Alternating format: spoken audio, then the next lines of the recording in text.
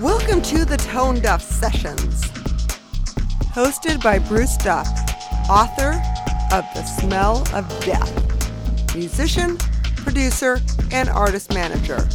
The conversations are recorded at Tone Duff Studio in Hollywood, California, and are a feature of Rare Bird Radio. All right, hello everyone. We are back, and welcome to the Tone Duff Sessions. I'm here today with two amazing musicians, and I think we're going to have a good conversation. I'm here with Josh Hayden and Kenny Lyons. Say hello, fellas. Hello. There you go. Kenny, you can scoot in a little bit. What the heck? We're on one microphone here, old-fashioned style. Reason I have you guys in together is because you both just worked on a record called Caroline. Is it Caroline or Carolina? Carolina. Okay. And that is, of course, the new one by the band Spain, which has been your project since the 90s, I believe. Yeah. And Kenny, you're new to the project, right? I am, yeah. All right. And I think, if I'm remembering all my Spanish history, you sort of took some time off from Spain for quite a while and have just kind of been putting it back together. How did you, just to start this off, how did you two guys get together and begin working on this album? Well, I recorded the previous record, Sergeant Place, and I needed a band to tour for it, and we have a mutual friend named Merlo Podlewski, who was the original Spain guitarist in the 90s, who I've stayed friends with over the years, and he's always giving me pointers and advice, and I asked him, Merlo, I need some musicians for this tour in Europe coming up. Merlo said, you should call Kenny, because I think that you guys would mesh really well together. So I did, and then over the course of touring and getting to know Kenny and learning that he is also quite an experienced producer and engineer, and has his own studio, I thought it would be great to work with Kenny on the next record. We first did a song that was a benefit song called I Do, and that song came out so great that I thought, well, I need to do the next Spain record, and Kenny said, I'll do it, and I said, great. So that's how it happened. So it grew pretty organically. Yeah. Now, you guys did everything primarily at your place, or did you record the whole thing there? Everything except the drums, which we did at Danny Frankel's house in Joshua Tree. And was that, so I'm assuming then you had everything kind of done and then went there, like we were just talking about, you put it on last? Yeah. Exactly. And Danny rolled with that pretty easy? I mean, he's super pro, right? Yeah, no problems. Okay, and so how were you guys actually putting together these songs? Was it fairly organic, like you had the basics things down and it was you were coming up with ideas of different instruments to add? Because I know you play like a wide variety of things on this record. It was completely organic, really, really great, fun process. Josh would come in with a song on the acoustic guitar, which was really good because we got to have him record and play acoustic guitar, which he'd been avoiding and shouldn't have been, because he did a great job. And we'd record the basic track with him playing and singing, and then we just kind of like go to town. Okay. I would say I really hear a pedal steel on this song, and Kenny would say, oh, let me get some boxes out from under my bed, and all of a sudden there'd be a pedal steel from under his bed. Well, that's pretty amazing. I know some steel players, and they're like, if you're going to approach this instrument, set aside 10 years of your life, because did you find it to be that much of a challenge to learn? Those people probably play it a lot better than I do. I'm kind of like what you call a pedal steel owner, an appreciator. Okay, you're probably being modest. I'll sit around and I'll figure out something and then I'll record it, but I would never tell a pedal steel player, yeah, I'm like you, because I'm not. Okay. Still a pretty difficult thing to it's master. Pretty difficult to do really well. It's like flamenco. Like, I played flamenco guitar first, but I would never tell a real flamenco player that I'm a flamenco player, because if you do that, you don't really do anything else either, Right. I suppose that's true. Yeah, those are kind of specialty jobs you got to be zeroed in on. So tell me a little bit about your studio. There was quite a mention of it in the bio, and the fact that it's in the Gaylord, which is, for anyone in Los Angeles, very possibly familiar with it, a pretty famous hotel down on Wilshire Boulevard with the, what's the name of the bar in the HMS Bounty? The HMS Bounty, one of the one of Koreatown's better pirate bars for sure. That's the Studio Lounge. Couldn't be better. So is that you guys take a lot of breaks down there to clear the head or fog the head in? Did we? I don't remember. We could, but we ate there a few times. Yeah. Food's actually decent. Yeah. For a bar. Yeah, it's not bad. All right. What's your setup like? Is your whole apartment sort of a studio, and you find a place to put your bed, or how's it work? Well, I don't really sleep there very much anymore. I stay over, somewhere else, but I do have a bed there. But it's about this high up. That's why there's so many guitars and things underneath it. It kind of turned when I first moved back here from New York in '98 or late '98. I was trying to quit music and do a writing job, and I had a writing job for a minute, and then gradually more and more stuff came in to the studio, all my instruments from other places that I'd been living, and then I started making Chicano gangster rap records because that was easy to do with a computer, and then it gradually just turned into, well, that's the main function of it, it's just being a studio. And it's, like this place, maybe 20% bigger, but not that different, really. And a bar 6 floors down. That's where I'm lacking. Right. All I can do is park. It's not quite nearly as exciting. Well, that's interesting stuff, and I do want to cover some of the other things involving your writing and particularly the gangster rap stuff. And another thing I found about the two of you, which I thought was interesting, Josh, I know when you left Spain, figuratively that is, you did a record with Dan the Automator and Kid Koala, which I really listened to that. I thought it was really interesting because as much as those guys have a blueprint of what they do, that really sounded like a Josh Hayden record. So, I mean, what was how do you get into that? What was sort of the direction you were trying to take? Oh, I was kind of like Kenny. At a certain point, I became so frustrated with the music business that I just couldn't continue, and I wanted to try something different, which was to go back to school to get my MFA in creative writing. And Dan, I was there about 6 months, and with no intention of returning to playing music. And Dan called me and said, I heard you have a contract with DreamWorks. What are you going to do? You need to do a record? Let me produce your record for you. He reached out to you? Yeah. I see.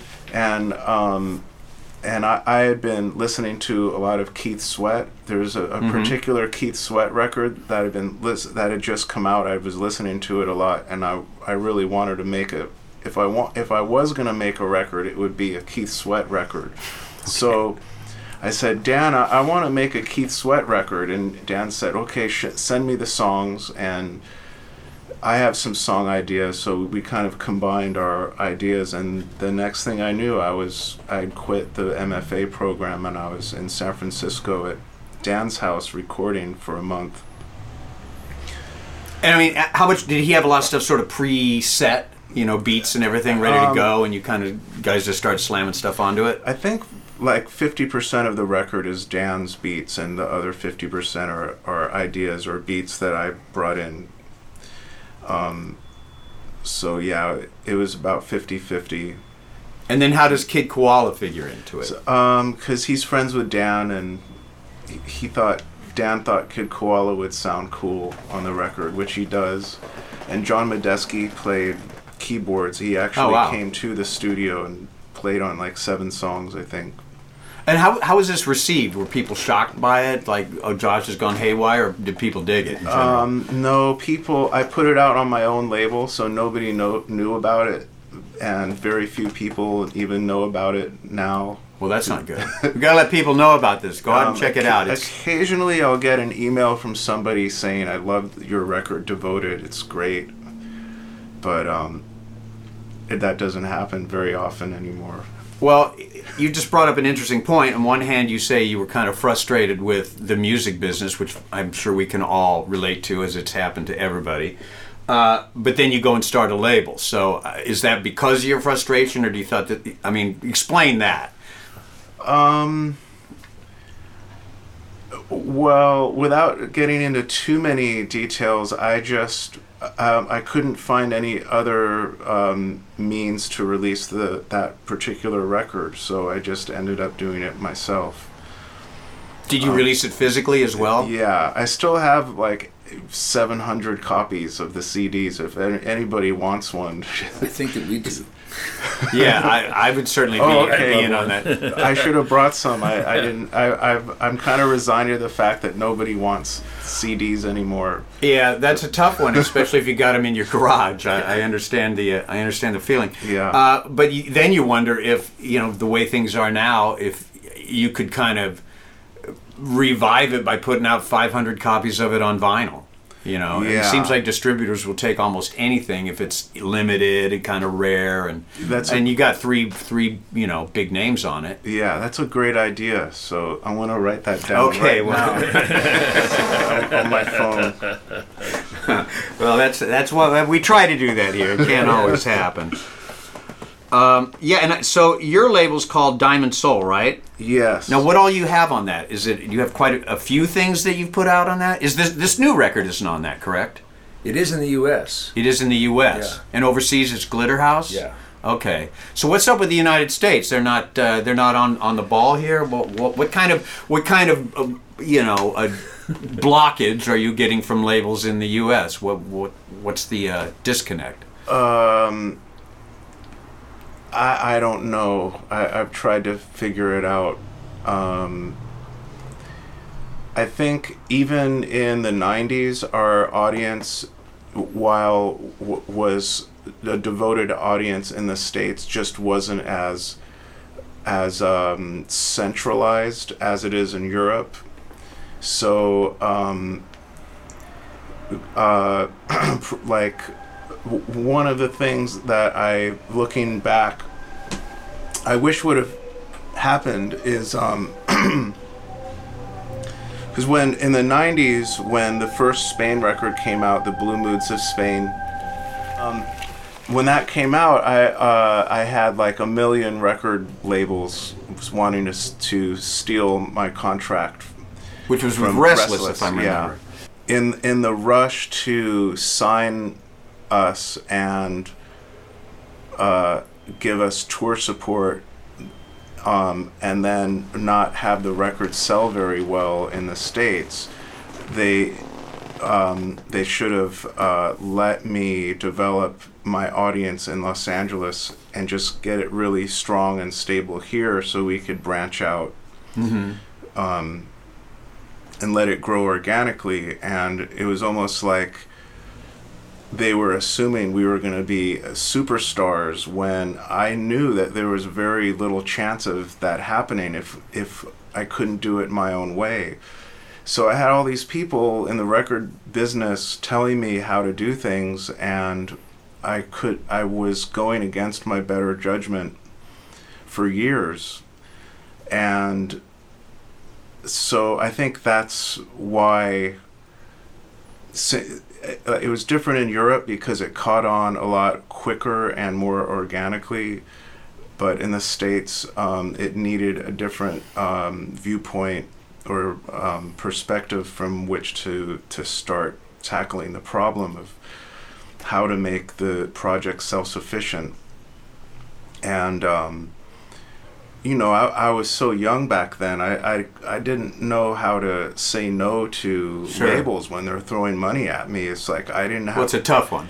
And it was so much money. It was like, and it ran out so quickly, and all of a sudden it was like 2006. And my royalty payments started getting less and less, and whereas I didn't really have to push my music so much and still be able to survive, as the years went by, I was like, wow, this isn't really working. And so, I mean, do you think part of that was because when you go back to the 90s, your Restless Records days, it was just kind of a major label thing. Let's see who we can, pilfer from the indies. That's the farm team. We'll throw them out there, and and I think a lot of bands got signed with that kind of attitude, and probably, in a boardroom, like, let's sign 3, one will hit. And if bands were just kind of discardable in that way, and artists, like, maybe it'll work, maybe it won't, but one will, and that'll pay us off. Yeah, and it's so like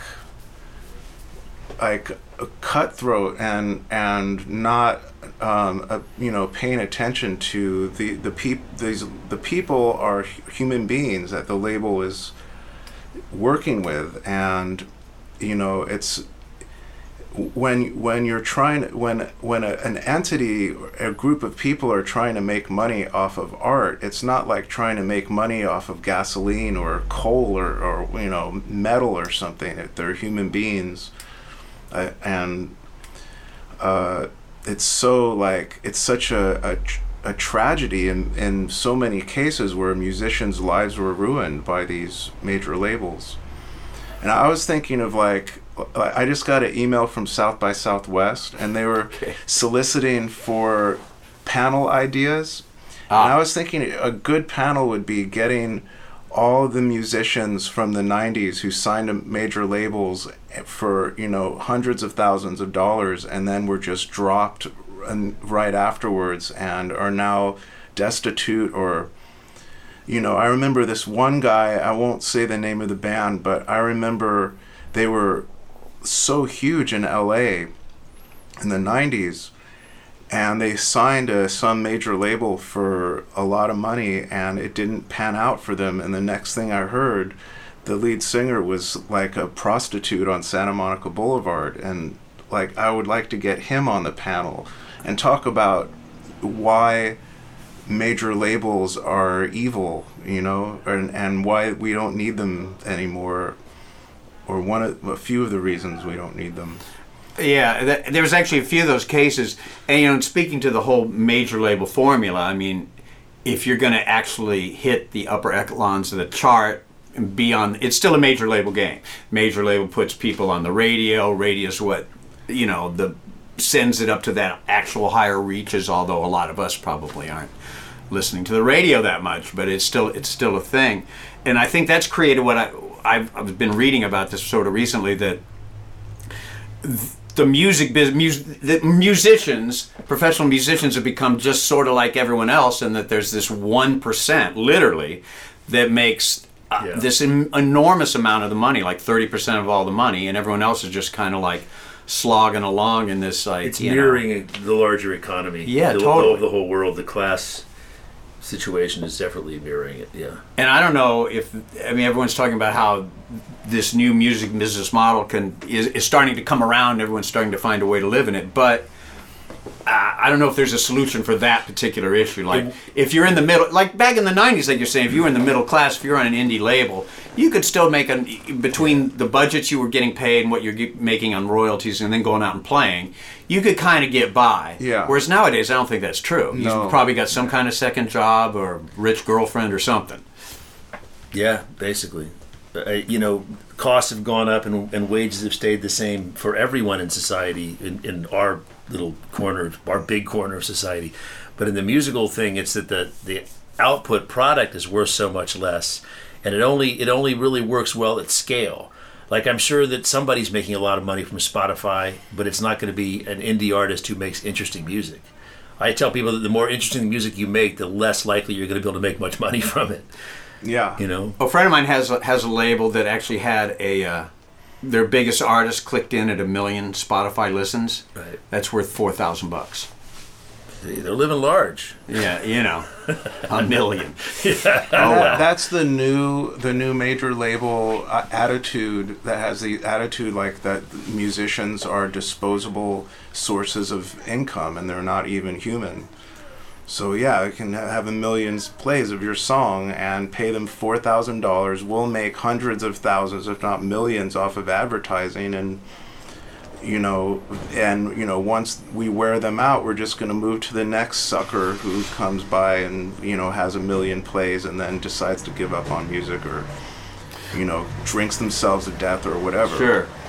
A friend of mine had this theory, and I think it's extremely paranoid, and I don't know if I go for it, but it's interesting. And he said that like right around the time we were post-Nirvana, and Kurt Cobain died and all these bands were out of control on drugs and stuff, that the labels, whether they actually got together and did this, but sort of came to this conclusion, fuck this rock band thing, paying all this money for videos, these guys are out there dying, they have control over the records, they turn in these weird ass records we can't sell. Let's just shuck this whole concept like post-beat, from like the Beatles to Nirvana. Let's just get rid of that whole role model, go back to before that, sign pop stars, put them with the producer, burn them out, and when it's done, get the next one. They're just part of a cog in the wheel, as opposed to like being artistes. They're just like another piece in this creation of this product that can be sold the same way that a cereal is sold or a soft drink is sold, Now, I don't think that's true across the board by any... No. I mean, the fact that we're all even sitting here is kind of we're proof still, that it we're all isn't. still alive. But, I mean, again, addressing that 1% up at the top, I think there's something to it. Yeah. He called it the anti-rock conspiracy, which I don't think they all got together in a boardroom, but who knows? It'd make a great movie. Maybe it's true. Kenny, since we do talk about books kind of a lot in here, you wrote a book something like 13 years ago, or it was probably longer than that. Yeah. Okay, I made a note of it. It's okay. It was it was 88. Excuse me, almost 20 years ago. Right. And that was Three Monkeys. Now, that's just a Kindle book right now, right? Yeah. But it was published at the time. No, it was never published. It was a kind of a big disaster in my life. It was one of those really, really unfortunate, poorly managed things, where I was living in LA. I was a musician, but I always wanted to be a writer. Also, my father's a writer. A lot of people in my family are scholars, and I had worked a long time on this book. And I had an agent, and she said, you should turn it into a screenplay because I can sell that a lot easier in Los Angeles because you're not in that milieu. Nobody knows who you are. You're some guy who plays guitar and bass and whatnot. I've heard that one, by the way. Yeah. So she gave me some screenplays to copy. I'd never written a screenplay before. This is 88, 89.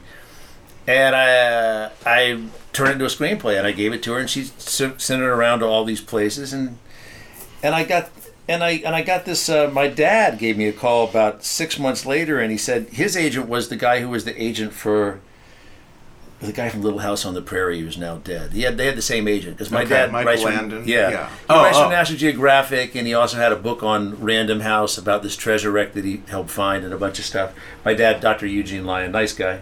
I just saw him. And he said, my agent said that people were talking about your screenplay, but it's a little controversial because as one small part of the story, there's a virus being introduced by a rogue element, and it's basically AIDS. And back then, nobody really knew much about AIDS. So it was a sacrosanct subject in 1988, 89. So she had given it to a guy named Charles Roven at Universal, and he passed on it. And then I moved. My life went on. I said, whatever, I'm going to go keep at trying to get the book published. And I moved to New York. And in '94, I got a phone call from this old friend of mine who'd become a kind of a successful independent producer in town. And she said, I'm sending you a screenplay. You got ripped off. Do you know anything about a guy named Charles Roven at Universal? And she sent me the screenplay for 12 Monkeys, and he's the guy who made it. So basically, whatever he took or didn't take, because we had a law thing going on, and it turned out that I probably would have lost because they changed enough. He did a pragmatic thing. He didn't know who I was. And, he hired the couple that wrote Blade Runner, and they rewrote it entirely, and it was directed by, Terry Gilliam. And so there's some parts of it that are clearly source material, but I don't think I even really had a case because of the way that works. But it was just like depressing to me. I can understand that. And they even took the name. It just added 9 Monkeys to the name, And my book was a lot more interesting than either my screenplay or that movie either, as far as I'm concerned. And then things started to work in music. I started playing with the Lemonheads. I did that for a number of years, and things went fine the other way. And I just never got back to it. I have a couple other novels that are in stages of lack of completion. But I just didn't handle it correctly. That's the long story. But it seems like it was almost kind of out of your hands anyways. I mean, if someone's going to back under the table, pass it around and say, hey, turn this into something, for production. I suppose, but if I was the kind of personality that's a little more dogged in these things and a little better at handling it, instead of just like saying, well, let's do something else, it might have turned out differently. I'm sure there's an encounter group or a psychiatric assessment in there somewhere, but either way, that's what happened. But I think we've all done that, and just like he's talking about Dan the Automator ringing him up. I think if an opportunity comes along, like the Lemonheads or something, then you take it. Yeah. I really want to write my book, but I'm going to go play with the Lemonheads. Right. It makes sense. Just for the sake of having food on the table as well as art. Sure. Food is good. Yeah, it is. It's fun. And since we kind of got on this, my life sort of peripherally went through this as well. Explain to me your junction with LA Chicano rap, which is pretty far outside of what we normally do. Well, I came back from New York, and I had like a lull.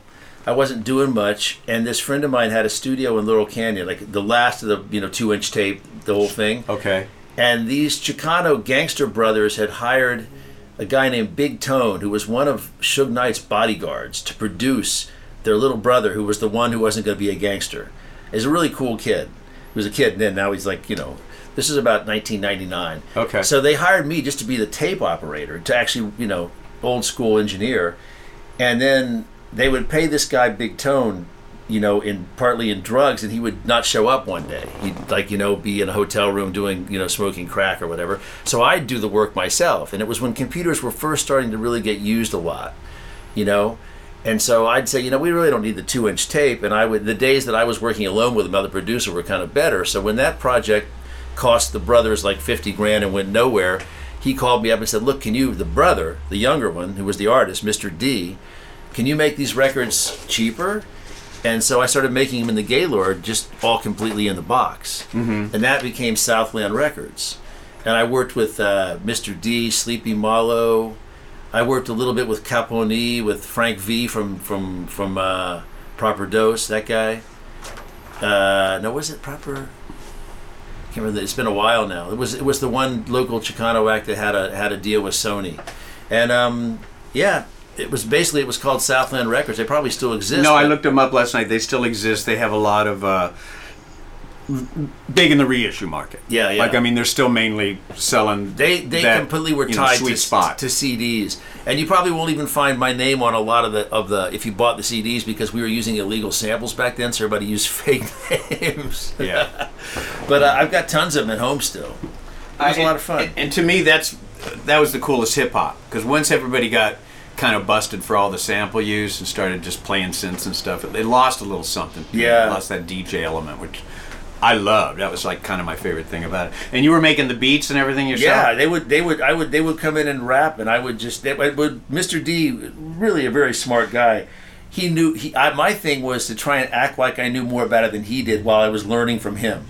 Because his focus was really tight. He knew hip hop inside and out. These guys, all these Chicanos, at least this particular bunch of them, really love Eazy-E, really love NWA. All the old school stuff. Sure, which wasn't that old then. At the time. Well, yeah.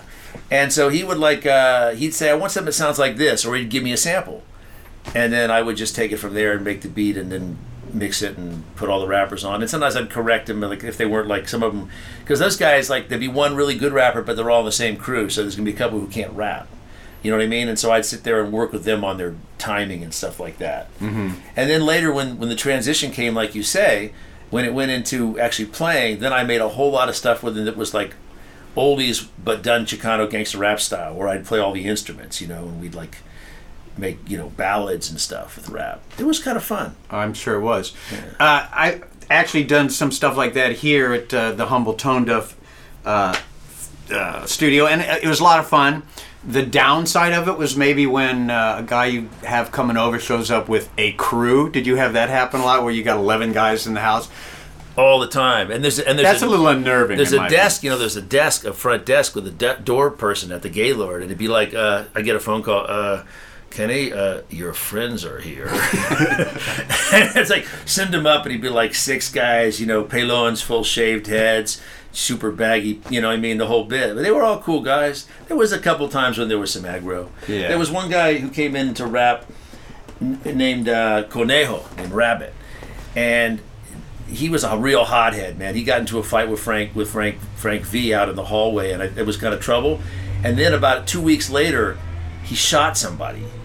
And so everybody in the Chicano gangster rap world wanted me to take little pieces of his rap from that day and put it on their track, because now he was like, a martyr. Conejo, he's on the run. They didn't Sure. even catch him, you know what I mean? It was a big deal. So that was a trip. But mainly they were pretty cool, man. They were just, you know. Yeah, I know my wife came home one day and there was like 11 rappers strewn about the apartment writing lyrics. Were they writing on the little pads? Yeah, and I was like, one of you guys want to fill out my divorce papers? I think that'll go pretty good. Yeah, that's funny. Josh, I wanted to also ask you, and I'm sure this is a question that floats by you a lot, but I am sort of intrigued by it. Growing up in such a musical family, was there a lot of competition between all the brothers and sisters, and your father overseeing all this, just to like really, or was your father more like, you don't necessarily need to get into music? How was that at home? I don't remember there being any competition, especially when we got older and my sister started a band called That Dog. Sure. And I remember this was in the early 90s, and they would have rehearsal in one of my sister's rooms at my mom's house. And I would just say, can I sit in the corner while you guys are practicing? I won't bother you. So I would just sit in the corner and listen to what they were doing. And that was really inspiring to me for putting Spain together in the early days. So Petra, all my sisters have played on Spain stuff, I think, at some point over the years. Mm-hmm. And, especially Petra. So it's never been a competitive thing between us. So everybody's more eager to like help each other out. Yeah. And I mean, obviously, did you learn bass from your dad, or did he just kind of said, "Here's a bass, figure it out," or how did that go? Here's a bass, figure it out. I think he taught me some pointers. Yeah. And he's the reason why, even though I'm left-handed, I play right-handed, because he told me that that's lucky that you're left-handed, because if you play right-handed, your keyboard hand will be stronger than on the right-handers, because the right-handers play on the neck with their left hand. Sure. So that made sense to me. And was that weird to learn? No, and also I wouldn't. Maybe you're more ambidextrous than you realize. Maybe I didn't have to find a left-handed bass to play. But those kinds of things, like just very basic, how to hold the neck, where to put your fingers, and how octaves work, and the same notes on different places and on the neck, that was pretty much the extent of it. Well, so from there, learning how to play, you kind of, certainly you're credited to it, when you came out with Spain, you're pretty much looked at as the father of a genre, slowcore. And what were you listening to make you sort of go in that pretty unique direction? Well, and again, that's someone coming up with a thing that yeah. We all have that. That's whatever. I had been coming out of a punk band and playing really loud and fast for my teenage years, and just getting a little older and wanting to, look at songwriting in a more mature way, and that was, and also kind of broadening my listening palette.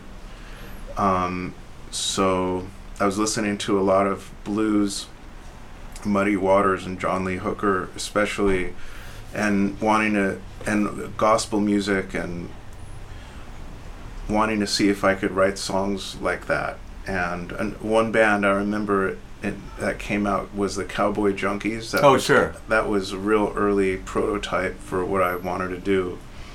When the Trinity Sessions came out by Cowboy Junkies in '88, I thought, I was working at KCRW in the music library, and they were like, the DJs were flipping out over that record, and I always thought to myself, that's kind of like what I want to do, and it's and people like it, so that kind of validated my ideas back then. Well, Josh, you've just sort of given me the perfect segue, because if we recall, Trinity Sessions were recorded on one microphone. Yeah. So I think we should do your live performance right here on the one U87 and make it sound amazing. This is a song called Battle of Saratoga. 2, 3, 4.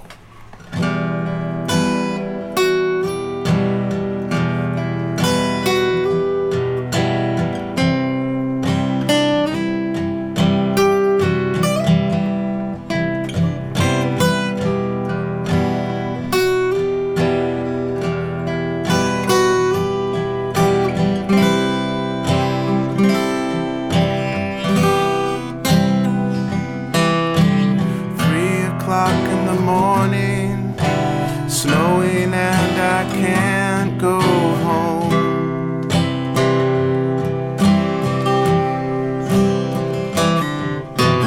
Coming down in Kingston, Christmas Eve, the roads are closed.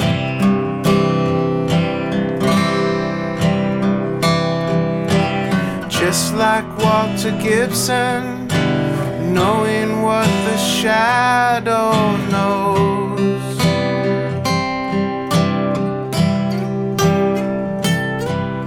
And on their way from Saratoga,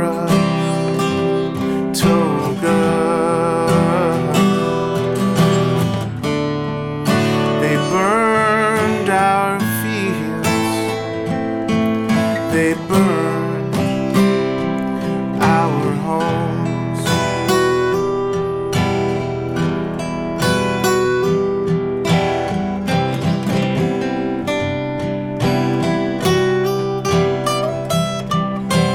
Candy shop quartet, free coffee and chocolate.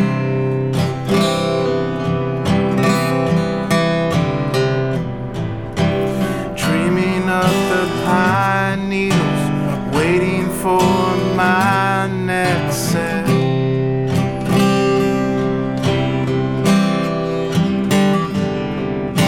Hallucinating wonders, drying out like Benedict.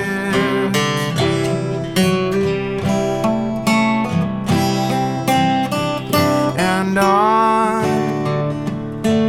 their way from Saratoga,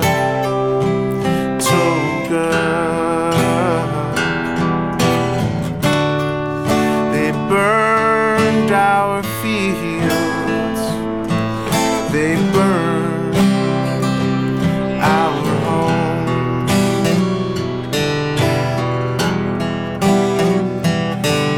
They burned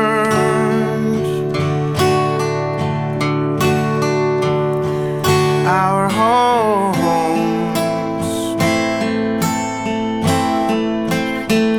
They burned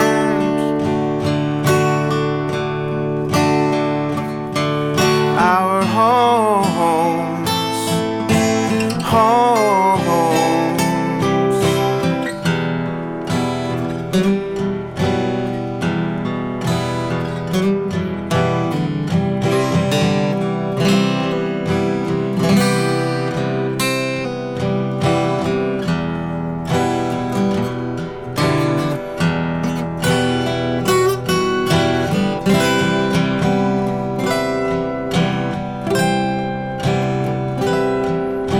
Commander of the troops, I tried to capture Bemis Heights.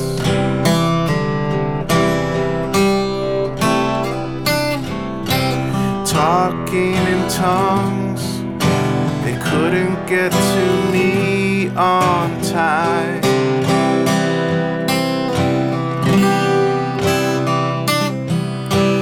Forced to retreat, I turned and ran to safety through the pines.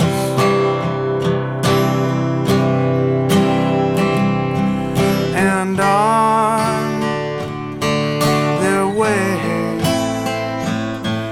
from Saratoga,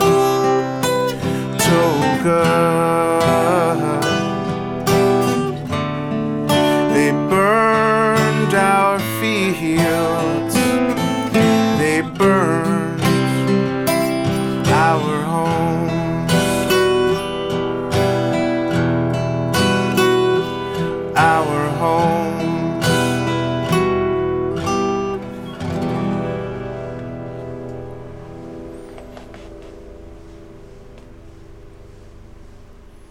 Gentlemen, that was gorgeous. Thanks. Really loved it. This is going to pop out on August 10th. You were mentioning some shows around town. Do you have anything kind of right after that we can mention for people to come out and see you guys and scream and faint and all that kind of stuff? Yeah, we are playing every Tuesday night, speaking of the Regent Theater, at the Love Bar, the Love Song Bar, Sure. which is a bar inside the Regent Theater. Yep. So every Tuesday night in August, we're playing for free we start around 9 o'clock. So Great. if you're free on a Tuesday night and want to hear some interesting music and drink some interesting drinks, come on by. All right. I think a lot of people do that. I know I will. It's fun. It's a good place. And we talked about the Michael Shepard. Yeah, Is that before August 10th? that's July 30th. Well, we've missed that. Anything you want to say about Michael? I know we were talking about him a little bit while you're setting up. He was a good friend of mine. I can't remember how we met. I just think it was probably through one of my sisters. But also being in the LA music scene, you meet everybody eventually. And he was a great promoter of music and of not only music, but music that no one else would champion. He would find the music that was incredible that no one else wanted to promote, or usually because it wouldn't make anyone any money, but he would want to do it anyways because he loved music more than he loved money. That's true. He's the reason I started my own label, pretty much. He introduced me to my distributor, and really, he would say, why are you waiting for a label to put your stuff out? You got to do it yourself. And he was like that with a lot of people. And it definitely was. And I mean, I would like to hope that every decent scene has at least one guy like that to, kind of make sure that, those special artists don't fall through the cracks just because they're not fitting into the machine quite as efficiently. Yeah. Gentlemen, it was great having you over. I really had fun. I think this sounded amazing. Likewise. Thanks for Yeah, having it's us. fun talking to you. Maybe man. we'll do it again. I will definitely come out and see you play live, and thanks for joining the Tone Deaf Sessions. Thank you for having us. Thank you for listening to the Tone Deaf Sessions. Please join us next time when we welcome authors and music business experts Tom Basavia and Chris Morris.